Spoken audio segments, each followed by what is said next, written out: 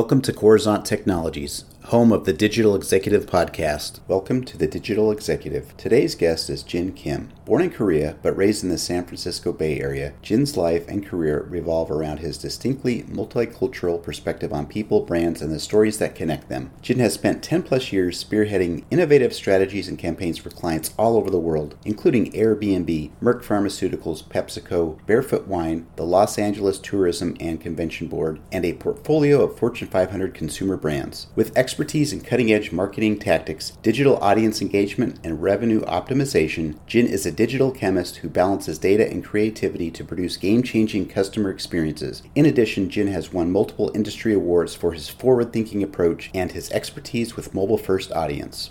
Well, good afternoon, Jin. Welcome to the show. Hello. Thanks for having me. Awesome, Jin. I appreciate you jumping on the podcast. I know that you're over on the West Coast, so this is some good timing for us today to jump into some of these questions. Love your career. You've got quite a background in the entertainment travel industry, and now you're the CEO of your own digital agency. Could you share with our audience the secret to your career growth and success as an entrepreneur? Sure. I don't know if I would say that I've uncovered some magical formula or anything like that, but throughout my career, I've always emphasized and looked for cultural relevancy as the focal point in anything that I do. It comes from my background coming here from Korea and having to adjust and understand U.S. culture at a young age and really figure out on my own to an extent what made sense. My parents were sending me to school packed with kimchi.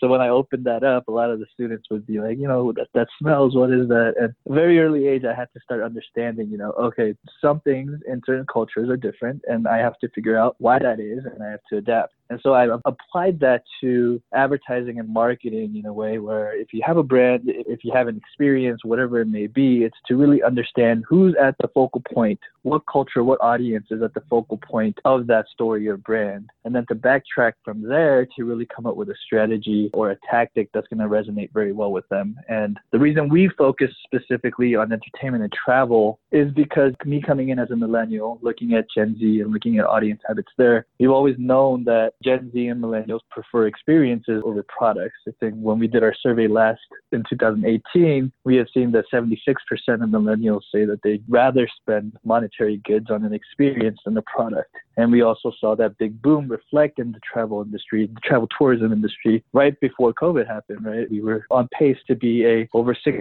trillion global tourism industry as a whole. So we're seeing the numbers reflect there. And so again, just doing our due diligence and understanding that audience and wants and needs, we put a lot of emphasis in dedicating our time to growing the account in that field and building better experiences and tactics in that specific industry as well. So I think that's worked out very well for us, is just taking that audience first approach in everything that we do.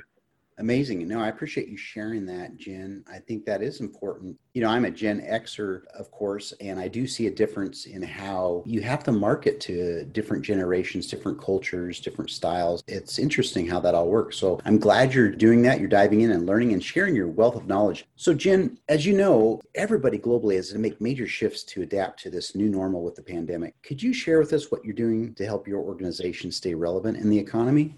Sure. One of the biggest challenges for us has just been, I think, motivation. I've struggled with that myself as well, and just kind of not letting all of this get to my head. I mean, staying at home all the time, not being able to get out and socialize in the normal way is depressing, and it does take a toll mentally. Just kind of trying to implement processes where we can stay motivated, we can still feel like we're still connected, and we can still bounce ideas off of each other. One of the first things that we did was implement this daily check-in structure where we just kind of check in and talk about, hey, how's your day? How was your week? What are we planning on doing? And just kind of, again, making sure that everyone's staying engaged in a way where we're not going to feel like we're just kind of clocking in, clocking out, not really having that creative engagement that we need. Jen, I totally agree with you there. And what I've done, just to kind of share back, is I've really just turned the news off. There's a lot of negativity in the news, and I don't think we get the full picture. As you know, everybody wants to, give their side of it. So thanks for sharing that. I appreciate that. So Jen, are you looking at leveraging any new emerging technologies within your space? Maybe a particular tool or app you found that's helpful? Anything that might resonate with our audience?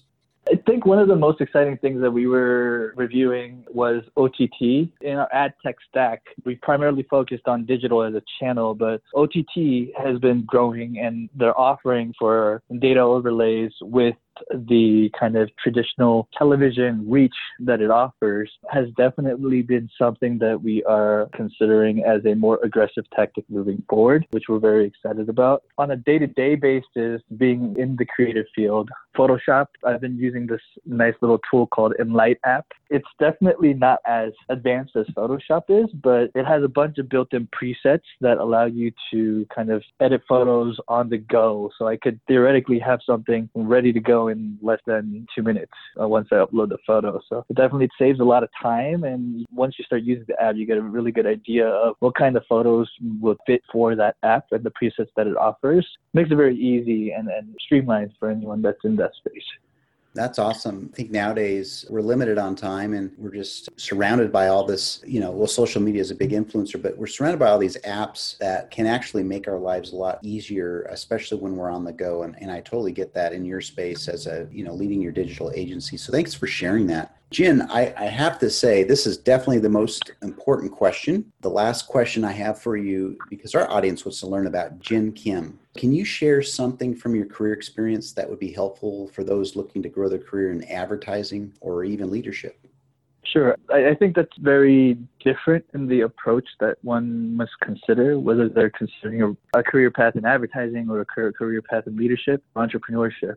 For advertising, I would say, again, understanding cultural relevancy, just because that formula has worked very well for us, is to take everything with a core kind of strategic standpoint of who is this for and why is it relevant to that person, and backtracking from there to kind of come up with different suggestions for the brand or product. And once I think that mindset kind of grows to fruition and more campaigns are delivered in that way, in that framework, I think the work will reflect very positive results for the clients, and the clients will be happy, which would definitely improve one's career in that route as well. And on the flip side, as far as entrepreneurship goes, I think the biggest suggestion that I have is just kind of doing it. I know when I first started my business in 2011, and it was just a side business. It wasn't anything big or major. It wasn't something that I wanted to grow into an empire or anything like that. It was just a hobby that I had. I was selling Korean crackers online. It was just something that I liked doing. And so I set up a website and I just kind of experimented with e-commerce a little bit on Shopify. And I think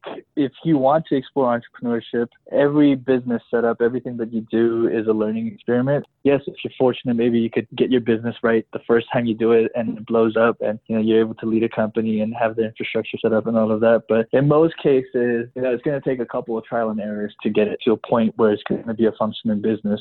Don't be shy about just kind of stepping and trying a few different things. Don't be afraid of failure. I'm sure people hear that all the time. And if you're an entrepreneur and you're thinking about doing something in leadership, just dive right in and get your hands dirty and learn right away. Amazing. Thank you for sharing that, Jin. I think that will definitely resonate with many folks that are in this space or looking to get into this space. So thank you. Jin, last thing I just want to say, it was a pleasure having you on today, and I look forward to speaking with you real soon. Likewise. Thank you for having me. Bye for now.